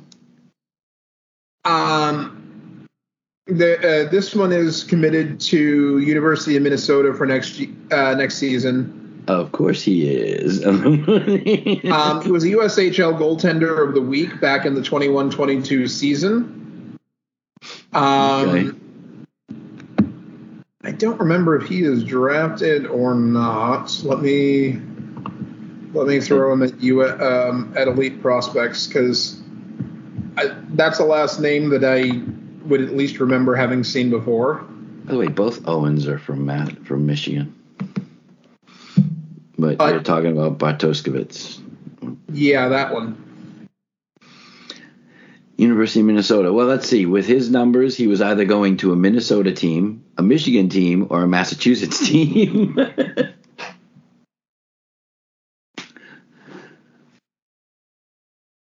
2.04 goals against, 935 save percentage. No, that's game by game. Excuse me. Oh wow, he is actually not. He is draft eligible next year. Owen? Yes. No, wait, I'm sorry. He's 20 years old now. I missed the math. That's all right. Gonna be interesting. Well, actually, he just hasn't played a great deal. Just hasn't played a great deal this season. He's gotten 2 of the starts. Going to be.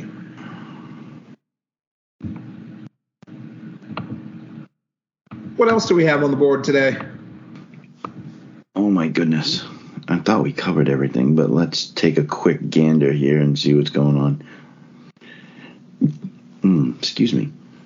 Well, you do have, and I'm surprised that you're the one that put it up, but you do have Red Wings roster reductions left on the actual storyboard here. Well, I try and take care of the team. Excuse me. Other than that, we covered everything. Thomas Roth yesterday on the 8th wrote, the Wings assigned Bergeron, Hanas, Soderheim, Edmondson to the AHL Grand Rapids Griffins. Assigned Nate Danielson to the Western Hockey League. Designated Matt Luff and Carter Mauser as injured non-roster, bringing the team down to the 23 men. 13 forwards, 7 defensemen, 3 goaltenders. The Wings will begin their 98th season, making them slightly younger than everyone's beloved Boston Bruins. Any surprises in these cuts? Not really. I mean, Nate Danielson, I think he was on a similar situation as Matthew Poitras. I think that he was one of those that can't go to. I mean, the 2 recognizable names that got sent down, Jonathan Bergeron and Simon Edmondson, a little surprising, but as far as defense goes, based on who they kept on the team, I don't know where they were going to squeeze him in. I think that he's probably your first call up if one of these guys, if somebody goes down. And as far as Bergeron, I think they're just stuffed full at forward. So yeah, no, there aren't any real surprises. They kept on the roster. They're going to keep on the roster. I think they're going to compete. I think they've improved at the goalie position. James Reimer last season was only the first time in his career that he didn't have over a 90 save percentage. Alex Lyon saved Florida's bacon last year when Bobrovsky went down. And as I've said before, Ville Husso was the better of the 2 goaltenders in St. Louis, and I still believe that. So I think they've improved at the goaltender position. Their defense is still not the strongest. I like Olimata. I love Moritz Seider, obviously. But I think it's serviceable, and that's not necessarily a compliment. And I think their forwards are going to put the puck in the net. JT Compher is a fabulous 2-way player. Came over from Colorado. They got lots of youth in Raymond and Costin. Joe Veleno is going to – I think he's only going to improve. They brought in DeBrincat, who can score. Zach Aston Reese doesn't have a number next to him. Surprised isn't the right word, but I read somewhere else that he was actually sent down to the Griffins, so I don't know if he was passed through waivers or something. I don't know why he's listed here, and I read somewhere else that he went down. So no surprises, but it's a team that's going to get them either just outside the playoffs or they're going to squeak in 7th or 8th.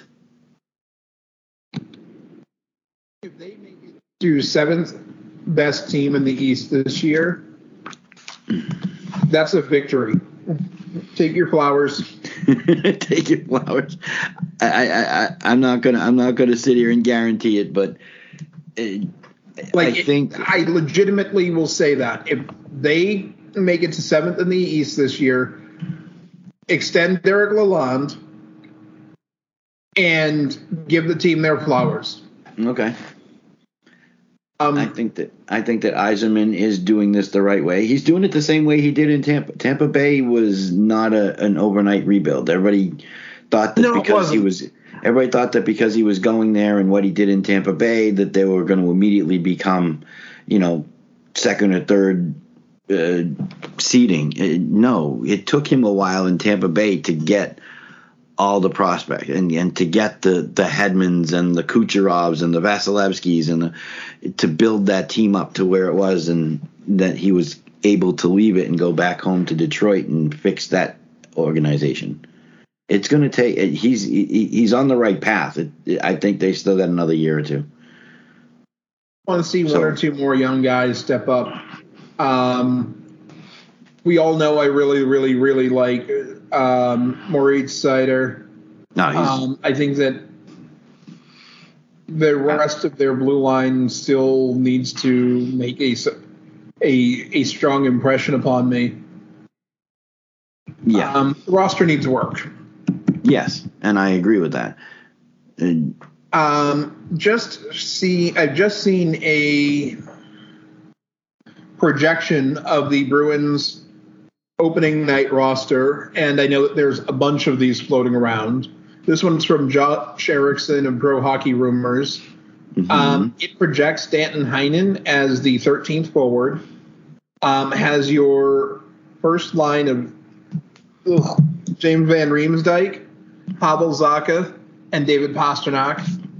Third line of Marchand and DeBrusque, centered by Coyle. Your third line of Frederick and Geeky with Matthew Courtois. And then Lucic, Beecher, and Lauko.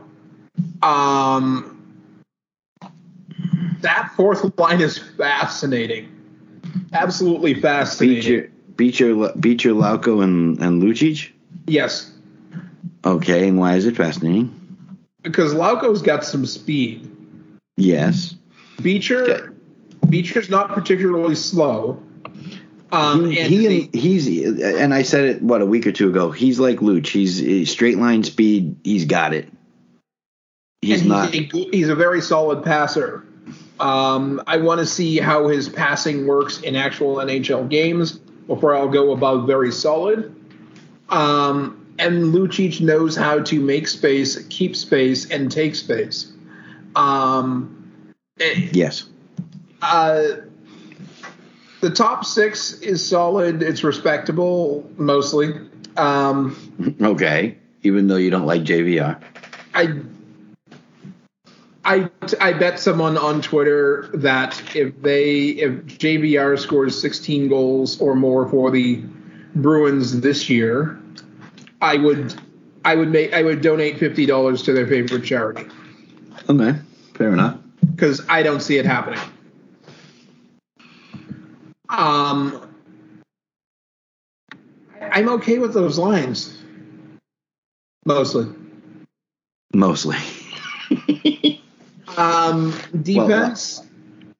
Defense pairs: Grzelcyk and McAvoy, Windham and Carlo, Forbort and Shattenkirk. And then you have Ullmark and Swayman in the least surprising roster non-moves in the last 15 years of hockey. Well, I don't know. If the least surprising is Ullmark and Swayman, I think the second least surprising has got to be Grzelcyk and McAvoy, because that's the only way. I think it's Shattenkirk. Going into camp. Shattenkirk. Going into camp. I'm not saying in camp, but going into camp, if you told me that Kevin Shattenkirk was actually going to look like an NHL defenseman again, mm-hmm. I would have told you that you needed to report for testing. Thank you. And you can't tell me that you really thought any different. The first preseason game that I saw him in, he actually surprised me because he was not just serviceable. He was actually good. He was responsible. He played better than I expected. They're putting him in the same situation that they put Clifton in last year. They're pairing him with Boyd so that he can be more offensive-minded. My worry is that he's not as defensively sound as Clifton was, and I really don't think he's as physical as Clifton is. No. I worry about his defense. I worry about his durability. You look at his NHL career, we're going to skip the last 3 seasons because, I mean, in the 21-22 season, yeah, he played all 82 games. It's great. He played 75 last year, but we're talking, and he played 55 of these 60 games or 56 games in the 2021 season. But they're all for Anaheim, who had no threat of making the playoffs, hadn't been in the playoffs in 3 years. You go back before that, 70 games, 73, 46. Just, I'm worried. I'm worried about his durability. He is now. But that's why you keep an Ian Mitchell. He'll be 35 January 29th. He's got 891 regular season games on his body. So if Ian Mitchell really is the 7th defenseman and Lowry has been sent back to Providence, as of right now, that's where the projection. Yep. That's where Ian Mitchell is probably going to be sneaking in most of the time is Shattenkirk. As Shattenkirk's replacement. Yes, that. And rolling a little bit further here. Yeah. Buffalo. The projection in the article, their forward lines, not going to say a huge amount about it. Although Jeff Skinner, Tage Thompson, Zach Benson, Jordan Greenway, Casey Middlestat, Alex Tuck, John Jason Paterka, Dylan Cousins, Victor Olofsson, Zemgus Girgensons, Peyton Krebs, and Kyle Okposo, with an extra of Tyson Yost, and with Jack Quinn and Matthew Savoy on the injured reserve. Starting with the defense at the back, at the bottom of the pairings, you have Jacob Bryson as your extra D, Matthias Samuelsson and Eric Johnson as your third pair, Owen Power and Henry Yoki Haru as your second pair, and Rasmus Dahlin and the former number 75 in black and gold, Connor Clifton, beside Rasmus Dahlin on your top. Connor Clifton, top pairing defenseman. Who predicted it? This guy. I hope you're pointing at me. I was pointing at me, but okay. And their defense and their goaltending is pretty interesting because this has Devin Levi backed up by Eric Comrie with the extra goaltender of Ukko-Pekka Luukkonen. A favorite name to say. Ukko-Pekka Luukkonen. I don't know. He's going to be – this is his last season under contract. He's an RFA with arbitration rights at the end of the year. I can't imagine that they're going to let him go a season without seeing what he's got. If it's I don't think that we've seen what he's fully capable of. I think there's been injuries. The fact that they haven't had decent defense.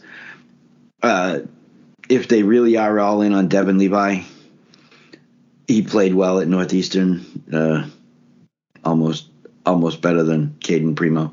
But no, actually, he did play better than Caden Primo. But I don't know. I think that Devin Levi, I think there's one concern with him, and I think that he's a little over-aggressive in the net. And I think that once teams figure him out, it's going to be more of a liability. So I'm not sold on Devin Levi yet. So let's make some predictions. Okay. Here's my first prediction. Yes. The Ottawa Senators can lose less than 60 games to injury and suspension between their top four defensemen, and that's Chychrun, Chabot, Sanderson, and Zub, and average a .914 save percentage, they make the playoffs. Ottawa makes the playoffs. .914 save percentage, less than 60 games lost between Chychrun, Chabot, Sanderson, and Zub. Okay. I like their defense as well. You got a prediction for us? Do I have a prediction? I was thinking about this, and I keep going back and forth whether I want to say it out loud. It's one of those things where I'm worried if I say it out loud that it's not going to happen. I'm not concerned about what people think. They can certainly give me all kinds of grief if they would like, but I've been watching LA Kings lately, and my prediction is that by the end of the season, LA will be in the fight to win the Western Conference.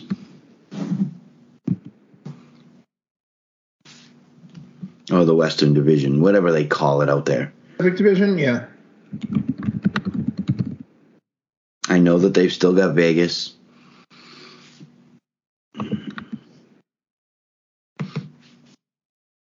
The Pacific, not the West, the Pacific. I know they've got Vegas. I know they've got Edmonton. But I think that the LA Kings are actually going to win the Pacific. And I think they'll be in competition for winning the Western Conference as well. Wow. Okay. So here's my prediction. My next prediction. I think the Florida Panthers win their division this year. The Atlantic. With Tampa Bay and Toronto and Boston. Remember, Vasilevsky is out for 3+ months. I did say that.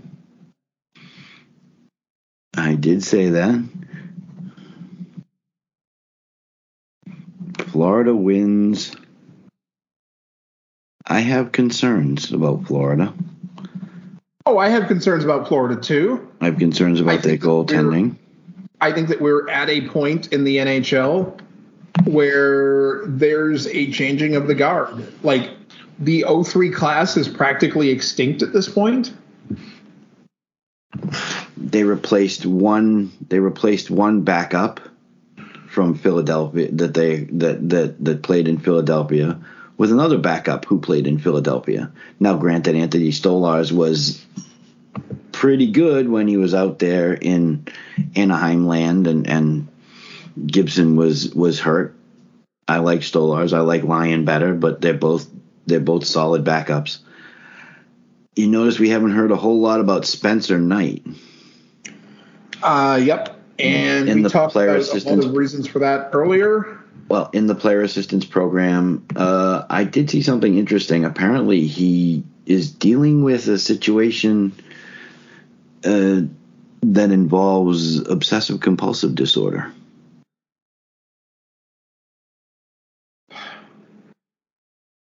Not trying to start rumors. I actually read that in the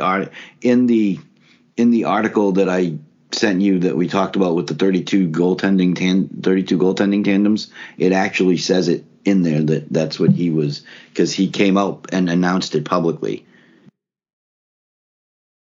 He was actually very forthcoming about the information from the way the article reads. That he's dealing with obsessive compulsive disorder. So I wish him well, because I wish him well, because a lot of that's one of those things it feeds on itself. Yes. And as a goaltender, as someone who must have routine in order to function at their job, and must have routine in terms of just regular daily life, breaking a bunch of routines that are not helpful while maintaining others. In psychology, when it comes to behavior change, there's this phenomenon called extinction. That means when a behavior finally goes away. Unfortunately, one of the issues that you run into when a behavior goes away, but underlying issues are still present, is that you may pick up a new bad habit to replace it. Like someone who goes from smoking 3 packs of cigarettes a day might start, maybe all they do is tap their fingers or their toes all day long. Yes, it's not as bad for them, but it's still annoying to a lot of people. Or maybe they pick up another chemical. Yeah. You talk about, sexual addiction being one of the hardest ones to break. Obsessive compulsive disorder.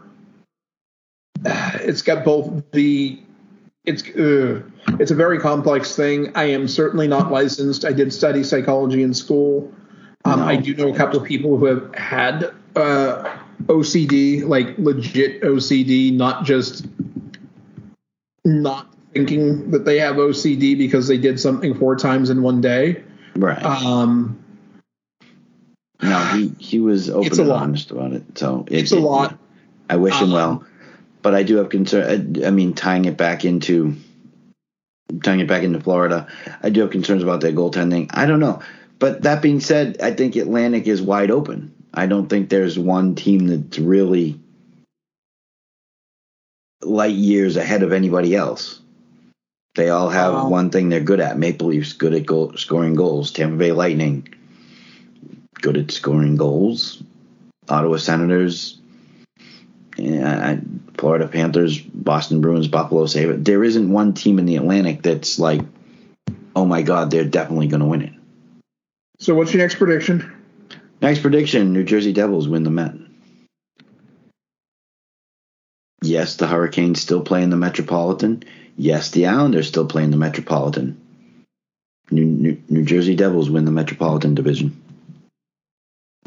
Going to do you one better, because I'm going to say that they're going to win the Met and the East, at least in the regular season.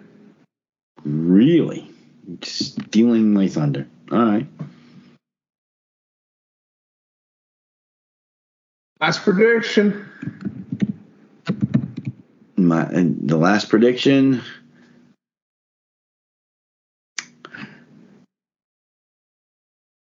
I want it to be something that's ridiculous because I only came up with 2. So last prediction. Let's see. Let's go with something really good. Arizona Coyotes will squeak into the 8th playoff spot in the West. Or in the Central, or however it works nowadays. My mind is completely gone crazy because it's after 9 o'clock on a Monday night.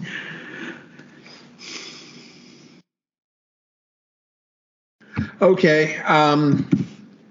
Cisco only gave us one prediction. He says he can't actually count to 3. Cisco says that Ovechkin more than 45 goals this season. He's going to get within 45 goals? Or more than 45 goals. He's going to score more than 45. Okay. I'm writing that down, Cisco. Just like I wrote down Arizona Coyotes will make the playoffs. Oh, don't worry. I wrote them down myself. I'm trying not to put laugh. I'm trying not to put some kind of laugh track with that, but look, I know it's a very serious prediction. You were talking about it before we started recording. I like Carol Velmelka. The rest of the team. I don't know. They're supposedly improving. I haven't seen it. I'm hoping they prove me wrong. I still like Karel Velmelka in goal, and the kid that backs him up is actually a decent goaltender in his own right. If I could remember his name off the top of my head, I'd be even better.